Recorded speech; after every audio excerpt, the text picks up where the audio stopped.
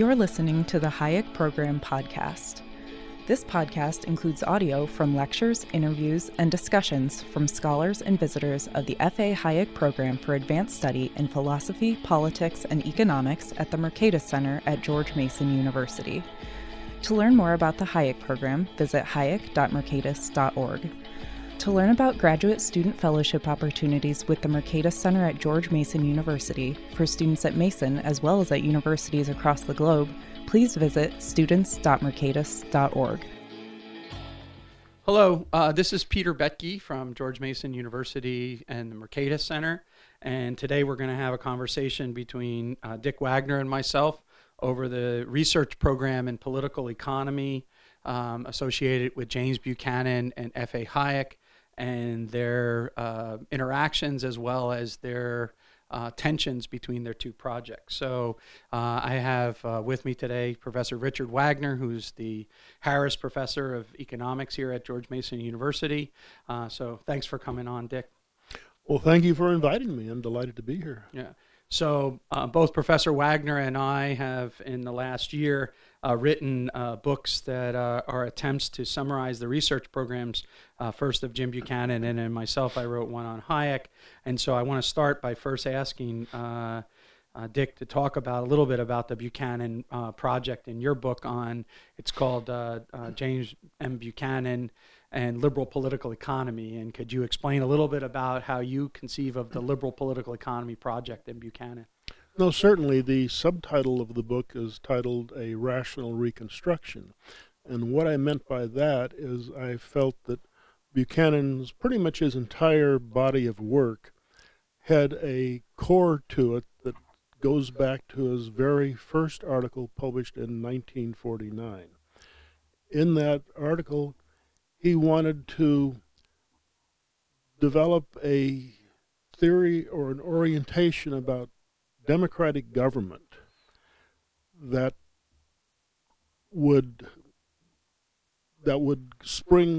go forward into what I later called a giant oak tree, to use that image. That is to say that he wanted to explain how it would be possible truly to speak of democracy as a system of self-government in contrast to a system of government where some people ruled over other people. And so Buchanan took that ideal of democracy utterly, totally seriously and asked, what would that imply for a theory of political economy? And in exploring that kind of set of concerns, that led him into all kinds of topics, starting with his work in public finance. He did, among other things, work in federal forms of government as ways of trying to dig into this self-government problem. It led into his concerns with social philosophy in terms of questions about what would be the qualities of good systems of government versus bad systems of government. It led to his 20-volume set of works that Liberty Fund published in 1999 or 2000, and which wasn't even his complete set of works. It was just the predominant set of works. And Buchanan was about 20 years younger than Hayek. But they both had very similar kinds of concerns about economics as being far broader than neoclassical economics, but rather, I think, in both those scholars' visions, economics was the core of a general social science and organized through the principles of economizing action. Yeah, Buchanan has a line in What Should Economists Do, where he refers to the standard approach that had come to dominate in the Samuelson era as nonsensical social science. He says, surely this is nonsensical social science, meaning the maximizing perfect competition model as opposed to the exchange kind of approach. I wanted to follow up a little bit on two things of that, and let me state both questions and then you answer them the way you want. One of the claims that is both striking at some level, but also once you hear it, makes perfect sense in your book, is the claim that Buchanan is really not a neoclassical economist in the same way that we think of that, but is a continuation of the classical school of economics with the benefit of the marginalist revolution and the subjectivist revolution. And I hope maybe you can elaborate that some. But then also I want to reach back into your own work, which is in your book, Mind, Society, and Human Action. And it's the relationship between that and how you see also liberal political economy developing out of the stream of works that you've done over the last decade or so, which includes not only Mind, Society, and Human Action, but also your work on fiscal sociology and the other books, as well as the book on the entangled political economy. So I know that's a lot of there, but if you could start with just the classical economics one and then go to the relationship between your understanding of the economic project and where it goes with political economy. Okay, let me start with the classical economics and take a breath and see Yeah. where we go from there. That classical political economy and Frank Knight, James Buchanan, and also Hayek, that if you say that the neoclassical movement began with the marginal revolution in 1871, and that led, I think, inadvertently at first to a very severe narrowing of what economics was all about, because the theoretical construction of societies in the neoclassical period was dominated by the concept of a general system in equilibrium. Whereas in the classical period, you didn't have that conception. You had a conception of societies as basically orderly, but the orderliness was not a form of equilibrium. I've often used the distinction between a parade and a crowd of pedestrians leaving a stadium. Those are both orderly social configurations, but the orderliness of a parade is set forth by the parade marshal. It's a planned order. The orderliness of a pedestrian crowd is generated through the internal actions and choices of the participants in that parade, and you would explain that orderliness not by virtue of the parade marshal's plan, but mostly in terms of the conventions and the standards of concern for one another that people have. But even the pedestrian crowd is an orderly configuration in the sense that as a member of that crowd, you can pretty well get to where you want to go pretty much on time. And that's that kind of orderliness is different, though, from the orderliness of a parade. The only thing that can go wrong in a parade are such things as a member of the band dropping his trombone, stuff like that. Otherwise, you can set your watch by what's passing by, and the parade marshal can tell you what unit is going by at what particular time. With the pedestrian crowd, it's still orderly, but it's not a planned order. It's a self-organized order, and I think that orderliness, however, also means there is turbulence in crowds. Not every person gets to where he or she wants to be exactly on time, and every once there'll be some bumping, some jostling from time to time, and that kind of turbulence, I would submit, is really a far superior way of thinking about societies than is general equilibrium, because all societies are living turbulent kinds of systems that mostly work, but a good part of that working quality of societies is due to the institutional artifacts and configurations that people deal with, such things as how do we go about liquidating businesses, selling businesses, bankruptcy proceedings, and all these kinds of things are recognitions of how we are going to have to, one of the things we're going to have to be able to do is to readjust our commercial plans in response to the activities of other people. And that was very much the classical program prior to its neutering, I would say, by the coming of the neoclassical period dominated by general equilibrium. Yeah. I love the way that you think about these things. And I understand a lot of that is currently going on in your new project on macroeconomics. So we'll come back to that. But I think the way that you were just talking about orderliness, as you were talking about, I kept on thinking of your presidential address to the Society for Development of Austrian Economics, which was on Viennese kaleidos and this vision. So maybe we can finish with that and talk about this most recent book that you're working on. But let me go back a little bit farther, and I guess they're interconnected, so it's going to come back to this theme quite a bit. But I when you wrote Mind, Society, and Human Action, and then the other works that led up to the Entangled, the Politics as a Peculiar Business book, a lot of that's driven in your intellectual grappling with Pareto, I believe. And I think that's why the title Mind and Society is an important part of in that project. And I was wondering if you could elaborate a little bit about Pareto's own shift from standard optimality conditions into economics into more of the sociology aspects, dovetails with what the story that you were just telling there as well.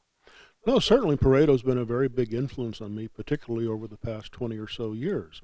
And Pareto, well, of course, he started off as an engineer, and then he moved into economics. And around 1900 or so, I suppose it would have been, he became increasingly uneasy and curious about the limited sway that free market exchange had upon Italian society, that he was convinced of the beneficial qualities of economic liberalism and free trade, and wondered why hasn't that really carried the day? How to give an account for the limited sway that liberalism held over society at that time. And that led into his development of theories regarding sociology. He felt a need to move beyond the theory of markets into a theory of society if he was going to be able to understand and to explain why it is that markets held such limited sway over people's moral imaginations. And to do that, Pareto developed the contrast between what he described as logical action and non-logical action. I would say that the distinction between logical and non-logical is nothing like the modern claims about irrationality in economics. It rather has to do with the different environments within which people act. That Pareto thought that people always acted to do the best for themselves as they understood their situations, but those situations differed. Now, you might say in a basic market situation, whether you're a producer or a consumer, you're in a position of forming a hypothesis about a future action, either a product you're going to buy or a product you're going to produce and sell. And you're going to try to do the best you can with your inputs, either as a purchaser or as a producer.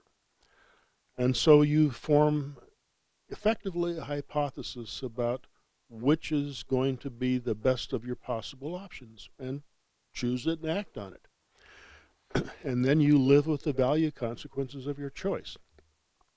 That situation puts the actor in a kind of in a situation similar to testing a hypothesis. You take the action. Hypothesis is that this is going to do well for you. You have an expectation. Then you look at the results, and you may be very happy with it, or you may not. But it's your outcome. When you get to politics, on the other hand, there is no relation between your action and any observed outcome. You can vote for a candidate, but you're not choosing an outcome by virtue of doing that. And so that led Pareto then to coin the term non-logical action. And what he meant by that then was that there's still a rationality behind the action, but that rationality isn't a rationality that is based on the consequences of the choice, but is based on and connected with the image that the person has of him or herself in relation to the images that other people also have. And so you, in politics, can choose candidates or programs based on the one hand, what you think you might like to see, or what you might think other people would like to think of you.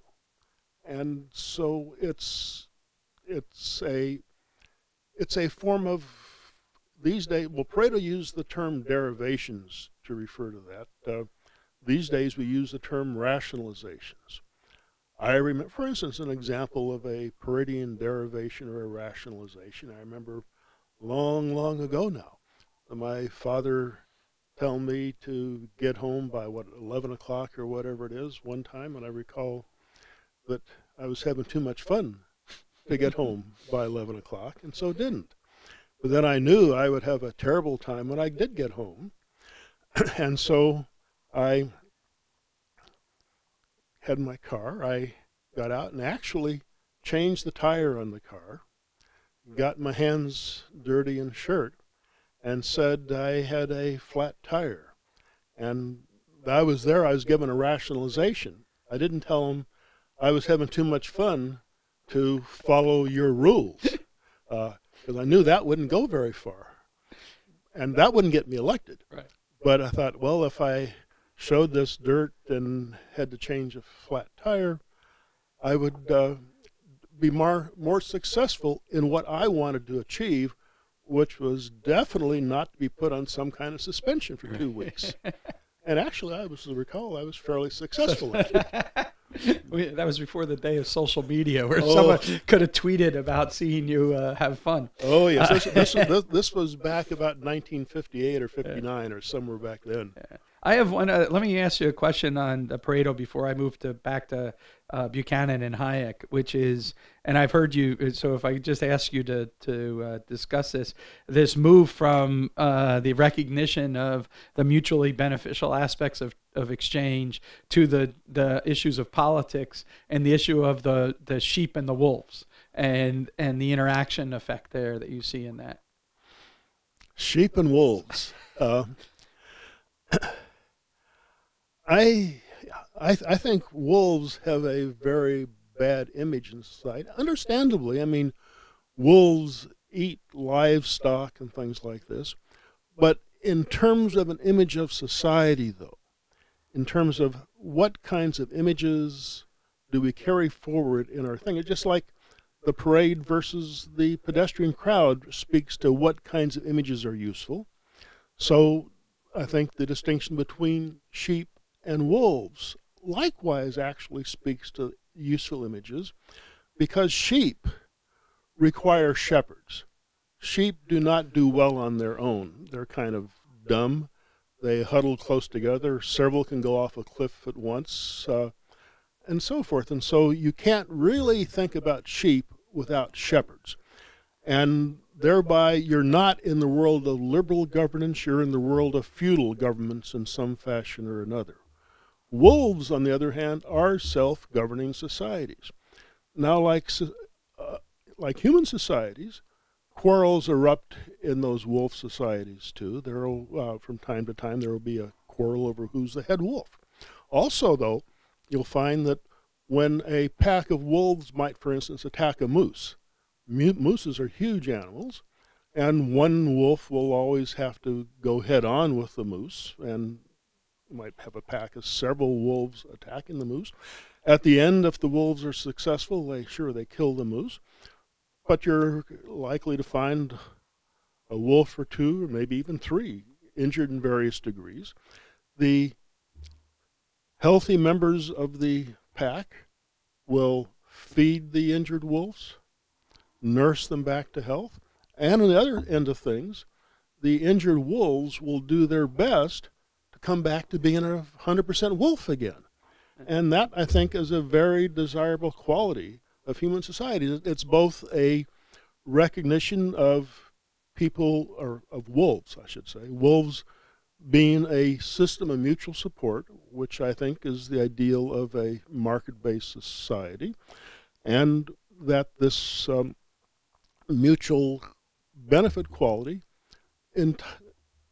brings along obligations on both sides. There's, on the one hand, the obligation of the well wolves to support and nurture the wolves who need help.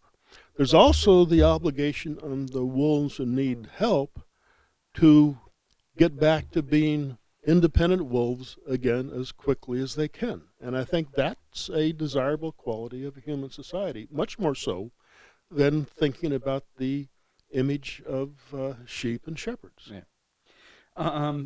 So from that sort of remote, let's go back to a concrete question about Hayek and Buchanan. It's going to relate because you, in general, agitate against dichotomization or easy dichotomies. And one of the main tensions that exists between Hayek and Buchanan in a caricature is the difference between the invisible hand and the constitutional contract.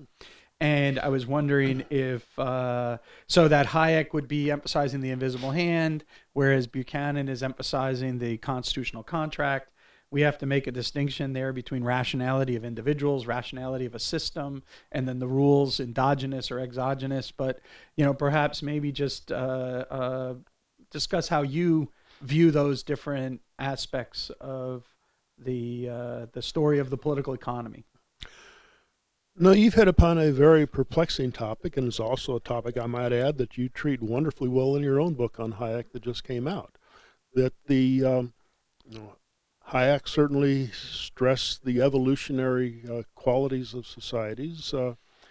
Buchanan wouldn't have disagreed with that and didn't, but he thought I think it's more a question of emphasis. Buchanan thought that sure, societies evolve, but evolution by itself is blind, and Buchanan thought that there should be some room for intelligence and democratic action, to recur to a title of a book that Frank Knight published about 1960. And I think sometimes Buchanan, tried to differentiate his product a bit more perhaps than was warranted from Hayek. I don't think there was huge differences between them, but I think on anything, I've become very much a fan over the last 10, 15 years or so of the old Oriental principle of yin and yang. And that yin and yang principle is one that looks for a complementarity among opposites, you might say. And so I think for instance, many people I've heard, time and again, I've heard people say that denigrate the idea of spontaneous order because societies aren't spontaneous. There's always planning, which is true. But that doesn't deny spontaneous order, because it says that individuals in society have aspirations and form plans to bring them about. But the society itself then is this evolving development among these plans, some of them complementary, some of them competitive. And so the yin and yang kind of notion would say that what makes for good kind of evolutionary outcomes must be the open competitive quality of the various plans that are set in motion inside of it. And so you have a recognition both of evolution and of intelligence at work in bringing about that evolution, but the intelligence is not bringing about the system's outcome directly per se. And so that's a much more complex problem of how you go from the system that we perceive at the level of the societal whole and the actions of people undertake in various places within the societies. And that's a complex kind of problem I'm still thinking about. Many people are, but I think you're right. I tend to not like to work with very hard, rigid points of agreement or opposition, because I think many of these things through this yin and yang perspective it's the harmony resides in the contestation among opposites, whereas I think the law of the excluded middle, going back to classical logic, pertains to certain very simple situations, that something is either this or that, it can't be both. But when we get to very complex phenomena, which is one of Hayek's big points, of course, is that ideas of simple causation often become very obscure, and you have to, there can be systems that do things like, for instance, people ask, was the 2008 recession caused by too much regulation or not enough regulation? An alternative line of approach would say, well, let's don't try to look to either of those things and ask whether there's something about the kind of economic system that we have in place, a very entangled mixture of business and government where you don't know what's what in many cases anymore when you get to big banks and so forth, that it's that system that has these built-in properties that are going to create certain kinds of instabilities. And so it's a system response, perhaps more than a matter of blaming either too much or too little regulation. Yeah, I think in your book, The Peculiar Business of Politics, or Politics as a Peculiar Business, you have a great example in there of the relationship between a set of hotels and restaurants and whatnot, and a river, and the dredging of the river and the maintenance of the river and everything and the waterway is going to be maintained by the public, but the restaurants and everything, they're the private. But how successful the private is going to depend on how well the public is accomplished, and how well the public attention is drawn to accomplishing is going to depend on how well the private enterprise can go for it. And as a result, you end up by having this symbiotic relationship as well as a parasitical relationship between the private and the public. And so I think that's kind of fascinating, because it does open up this idea of the complementarities of opposites and the clash. So let me push you a little bit on this, just to go to technical economics at some level, just for a few minutes. But you were a student, if my memory serves me correctly, of not only Buchanan, but also of Ronald Coase and of G. Warren Nutter. And as a result, price theory and the nature of microeconomics is understood by that group of individuals, was part of that. And Buchanan was writing or working on eventually the work that came into Cost and Choice. And at some level, he takes an extreme subjectivist stance in Cost of Choice. But yet at the same time, he's not trapped in solipsism, right? So he doesn't completely go like Shackle or something. He goes from that to the social order and coordination through the price system, or somehow this subjective assessment of trade-offs gets communicated to the different actors so that they can then coordinate their activities, like in your crowd leaving the stadium as opposed to the marshal governing over the band. Can you explain a little bit about the culture of teaching price theory at UVA in those years, and then how that has maybe influenced your own approach through the years? Well, I think the predominant remembrance I have of price theory at UVA, and this was between 1963 and 1966 when I was there, is that, and actually you look for that, Hayek had this essay called Two Types of Individualism. And in that essay, Hayek points out that what he regarded as a true type of individualism was a theory of society. It wasn't a theory of individual rationality, but was a theory of society. Now, that kind of vision of economics as a theory of society was robustly held by those gentlemen you mentioned, Buchanan, Nutter, and Coase. It was also held by Leland Yeager, who also was one of the prominent faculty members there. They all shared this kind of notion that what we were about was thinking about how it was that a set of people can live together in close geographical proximity and flourish while doing so, recognizing that each person typically will have some things that they desire particularly strongly, some beliefs they have particularly strongly, and how this group of people who must live together can do so in relative harmony, not full harmony, that's impossible in societies, but then what kinds of institutions people might develop so as to keep the conflict relatively suppressed, but without going into the direction of some master voice controlling everyone else. And that was the basic problem of how to live together once you, again, construe economics as a theory of society as Hayek articulated in 1948. And that was the common view, not only of all the faculty, but many of the speakers who passed through and gave seminars there as well.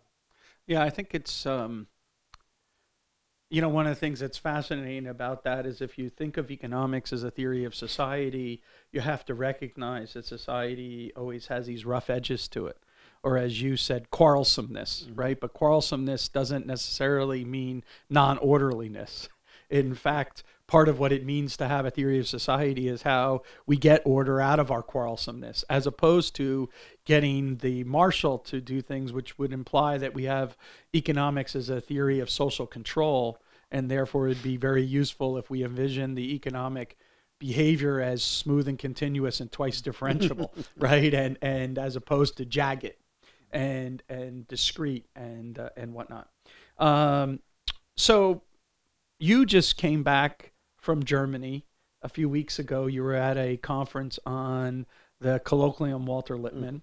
I just happened to come back from Germany last night from a colloquium that was on ordoliberalism as well, and the relationship to Virginia School of Political Economy.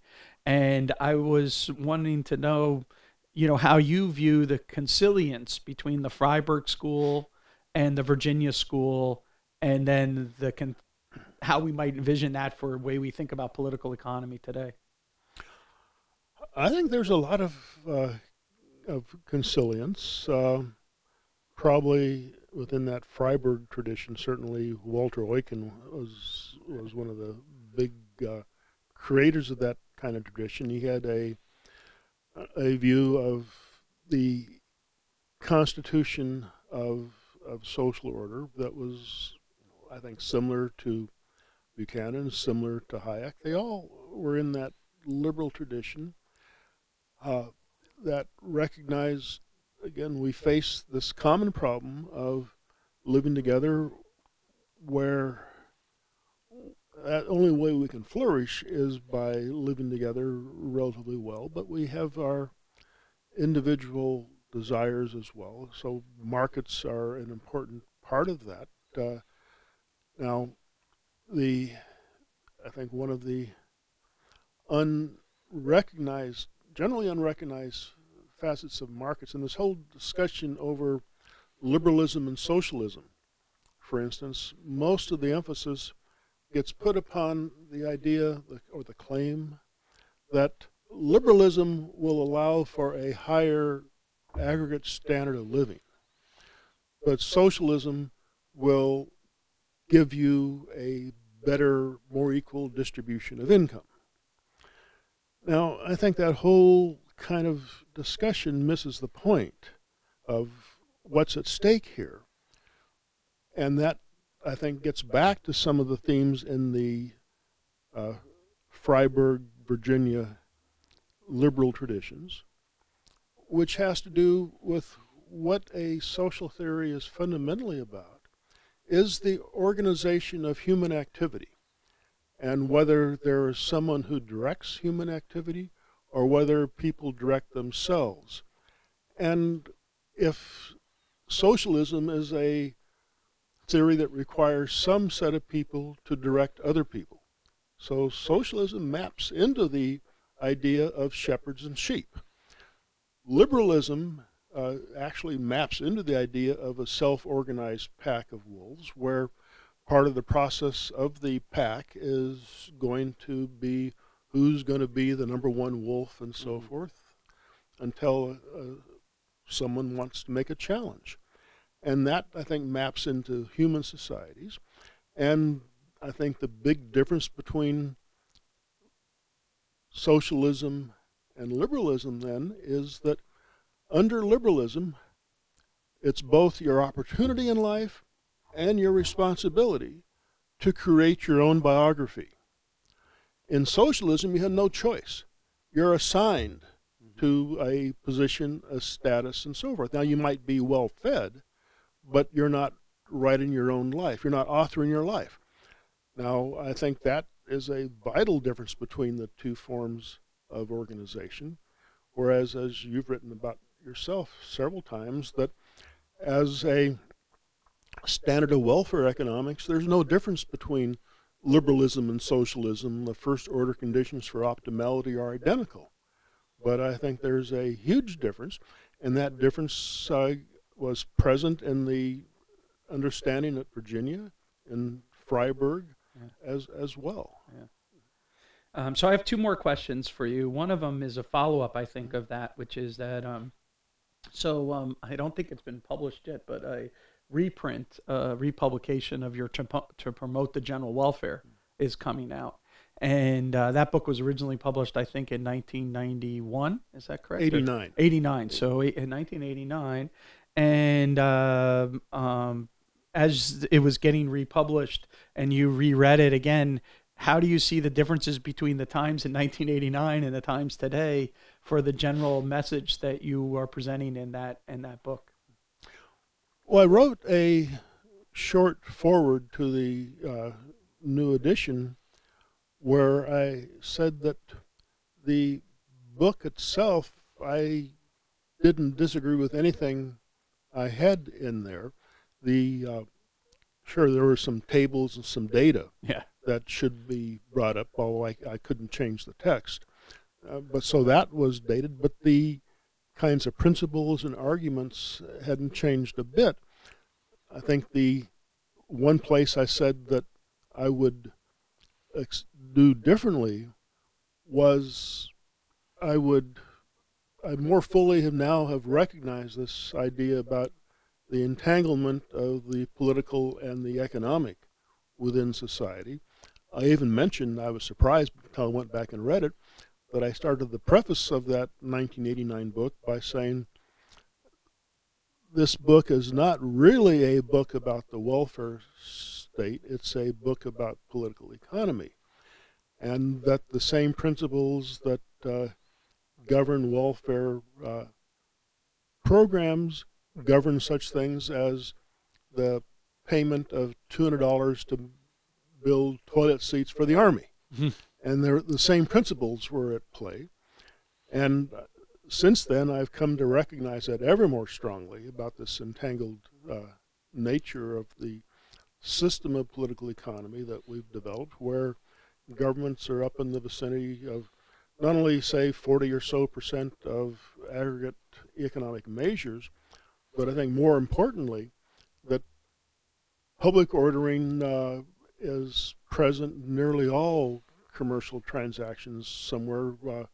There's a hand of regulation that has a part to play in the determination even of what gets done on markets, whereas a century ago it was public ordering took a back seat to private ordering. And indeed, you go back to your question about order liberalism, and one of the principles or presumptions of the Boettke and also Franz Boehm, his lawyer compatriot there at Freiburg, was that the ordo-liberal approach was one that private ordering was, you might say, the dog. Mm-hmm. And to use a tail and the dog analogy, and public ordering was the tail. And the idea was that public ordering operated in support of private ordering. You find that, for instance, in Richard Epstein's famous book, Takings, where he pointed out that the Fifth Amendment to the Constitution allowed for governments to take private property, but required that taking to be, number one, for a genuine public use, and number two, for it to be accompanied by just compensation. Now, if you think about that, what you're saying is that public law can take private property, but by requiring that it be for genuine public use and that just compensation be paid, it's really linking the public action, public principles, to the private law principles of property and contract. And so any private citizen can take, quote unquote, private property by convincing the owner to sell it. And to do that, you have to pay a price the owner regards as reasonable. And so that scheme of the relation between the public and private is reflected in my '89 book and was present in the Virginia ordo liberalism tradition as well. Yeah, I could talk to you forever, Dick. I think that you raise such important topics and you have such a fertile mind in the way that you approach these. But I want to get to your most recent project. So I've been talking a lot about your past projects, but right now you're writing a book, and on the heels of actually writing a few books about debt and the issue of public debt. And also I should mention that when I was a kid studying economics, you published a paper, a more technical version of the paper in Kyklos, and a more sort of accessible version of it in the Journal of Libertarian Studies, on the relationship of what you would call the political manipulation of money and credit for profit, and a notion of political business cycles and boom bust and political business cycle kind of idea. And it's my understanding that you're now working on this book on macroeconomics. And as a last question, maybe you could talk a little bit about the sort of macroeconomics that as you conceive of it, and also the project for research on volatility and turbulence and whatnot as you see. Yeah, this work on macroeconomics is something I've come in and out of at several different periods over my career. And this book that I'm now will be developing over the coming semester in conjunction with the course I'm teaching tries to bring in some of the concerns with macroeconomics with some ideas that we've been talking about, systems theory, the idea that a system is comprised of a humongous number of elements that cannot be totally planned or controlled. And each of those elements, moreover, it's a creative system and not a mechanical system. That it's not like a system. You can talk about a electrical system in a car. We use that language. But that's the components of that system are mechanical or engineered. When you talk about human population systems, you're talking about relationships among myriad individuals. Each of those individuals have minds of their own that are creative in various ways. And how do we think about the relation between macroeconomics in this view is a relation of the entirety of a system to the pieces of that system. Now, if you think about the macro-micro relation as a relation of the whole of something to its parts, you'll see, I think, immediately that moving from the micro level of thinking to the macro level is a move in the direction of increasing complexity. We can talk about what individuals do. We can have a theory of individual action, for instance. But when we get to the macro level, you cannot simply add up a bunch of individuals and get the macro, because there's all kinds of things that people together generate that they would not have on their own. That, for instance, think about the economics of Robinson Crusoe. Robinson Crusoe is useful to illustrate many kinds of principles about utility, choice, and all that. But a Robinson Crusoe is very different from, say, 1,000 Robinson Crusoes being together on the same island. You look at what does the one Robinson Crusoe face compared to the 1,000. Well, the one Robinson Crusoe notions of property rights are irrelevant, contracts, prices.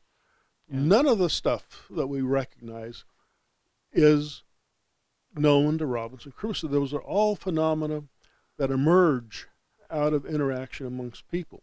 And once you talk about emergence, there can be a number of different ways or directions that things can emerge. You have many people, you're going to have quarrels, but you can imagine various ways that societies might develop mechanisms and processes to handle quarrels among people, each of which might carry life in different directions. And so what I get from that is you cannot talk directly about one macro variable acting on another macro variable, because macro variables take their states or their values from prior interaction amongst people at that micro level.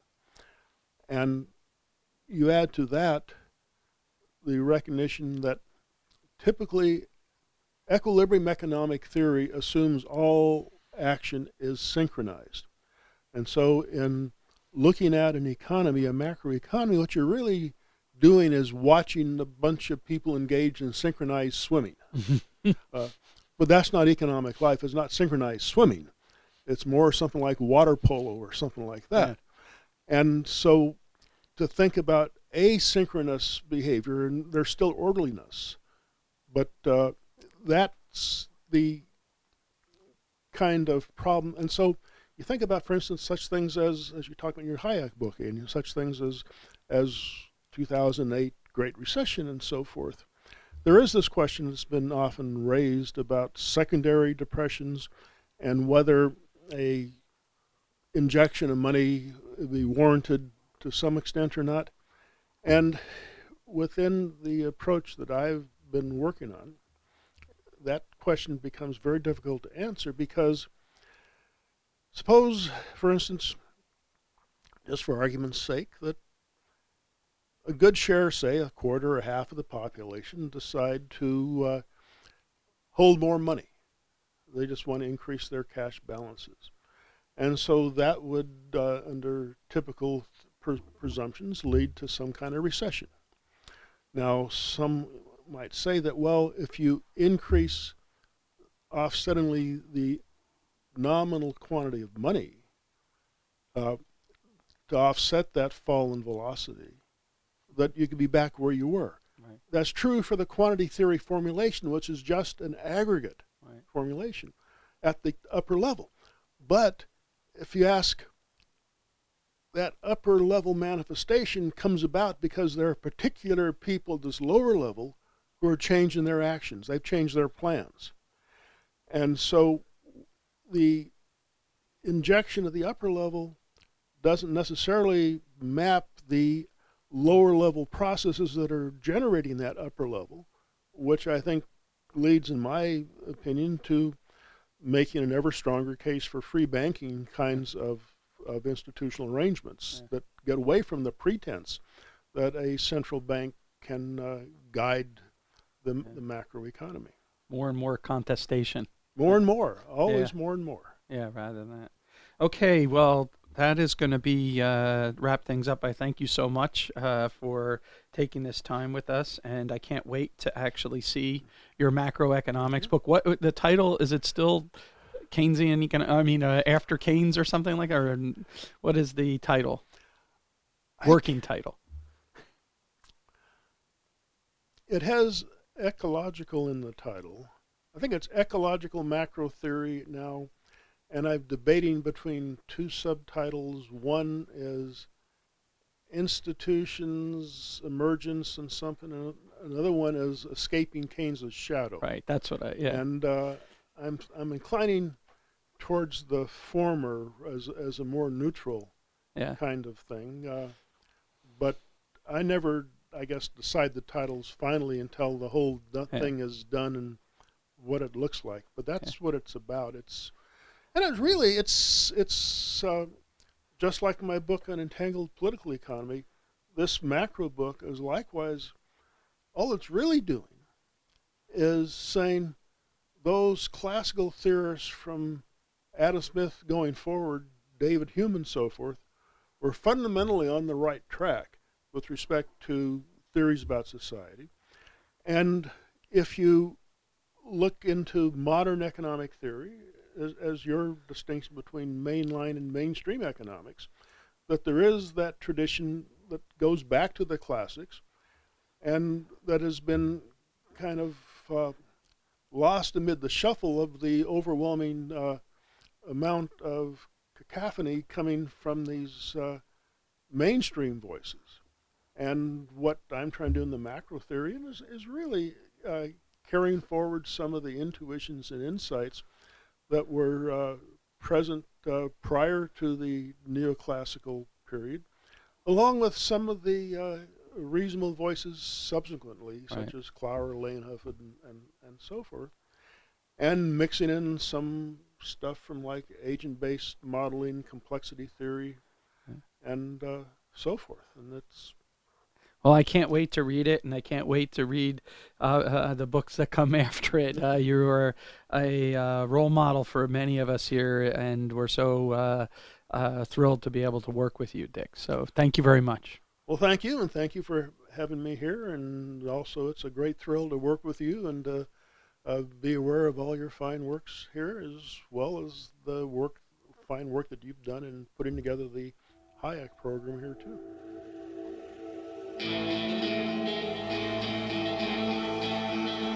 Thank you for listening to the Hayek Program podcast. To learn more about the research, scholars, and work of the Hayek Program, visit hayek.mercatus.org. For more information about graduate student fellowship opportunities for students at Mason as well as at universities across the globe, please visit students.mercatus.org. We hope you recommend students to our programs or consider applying yourself.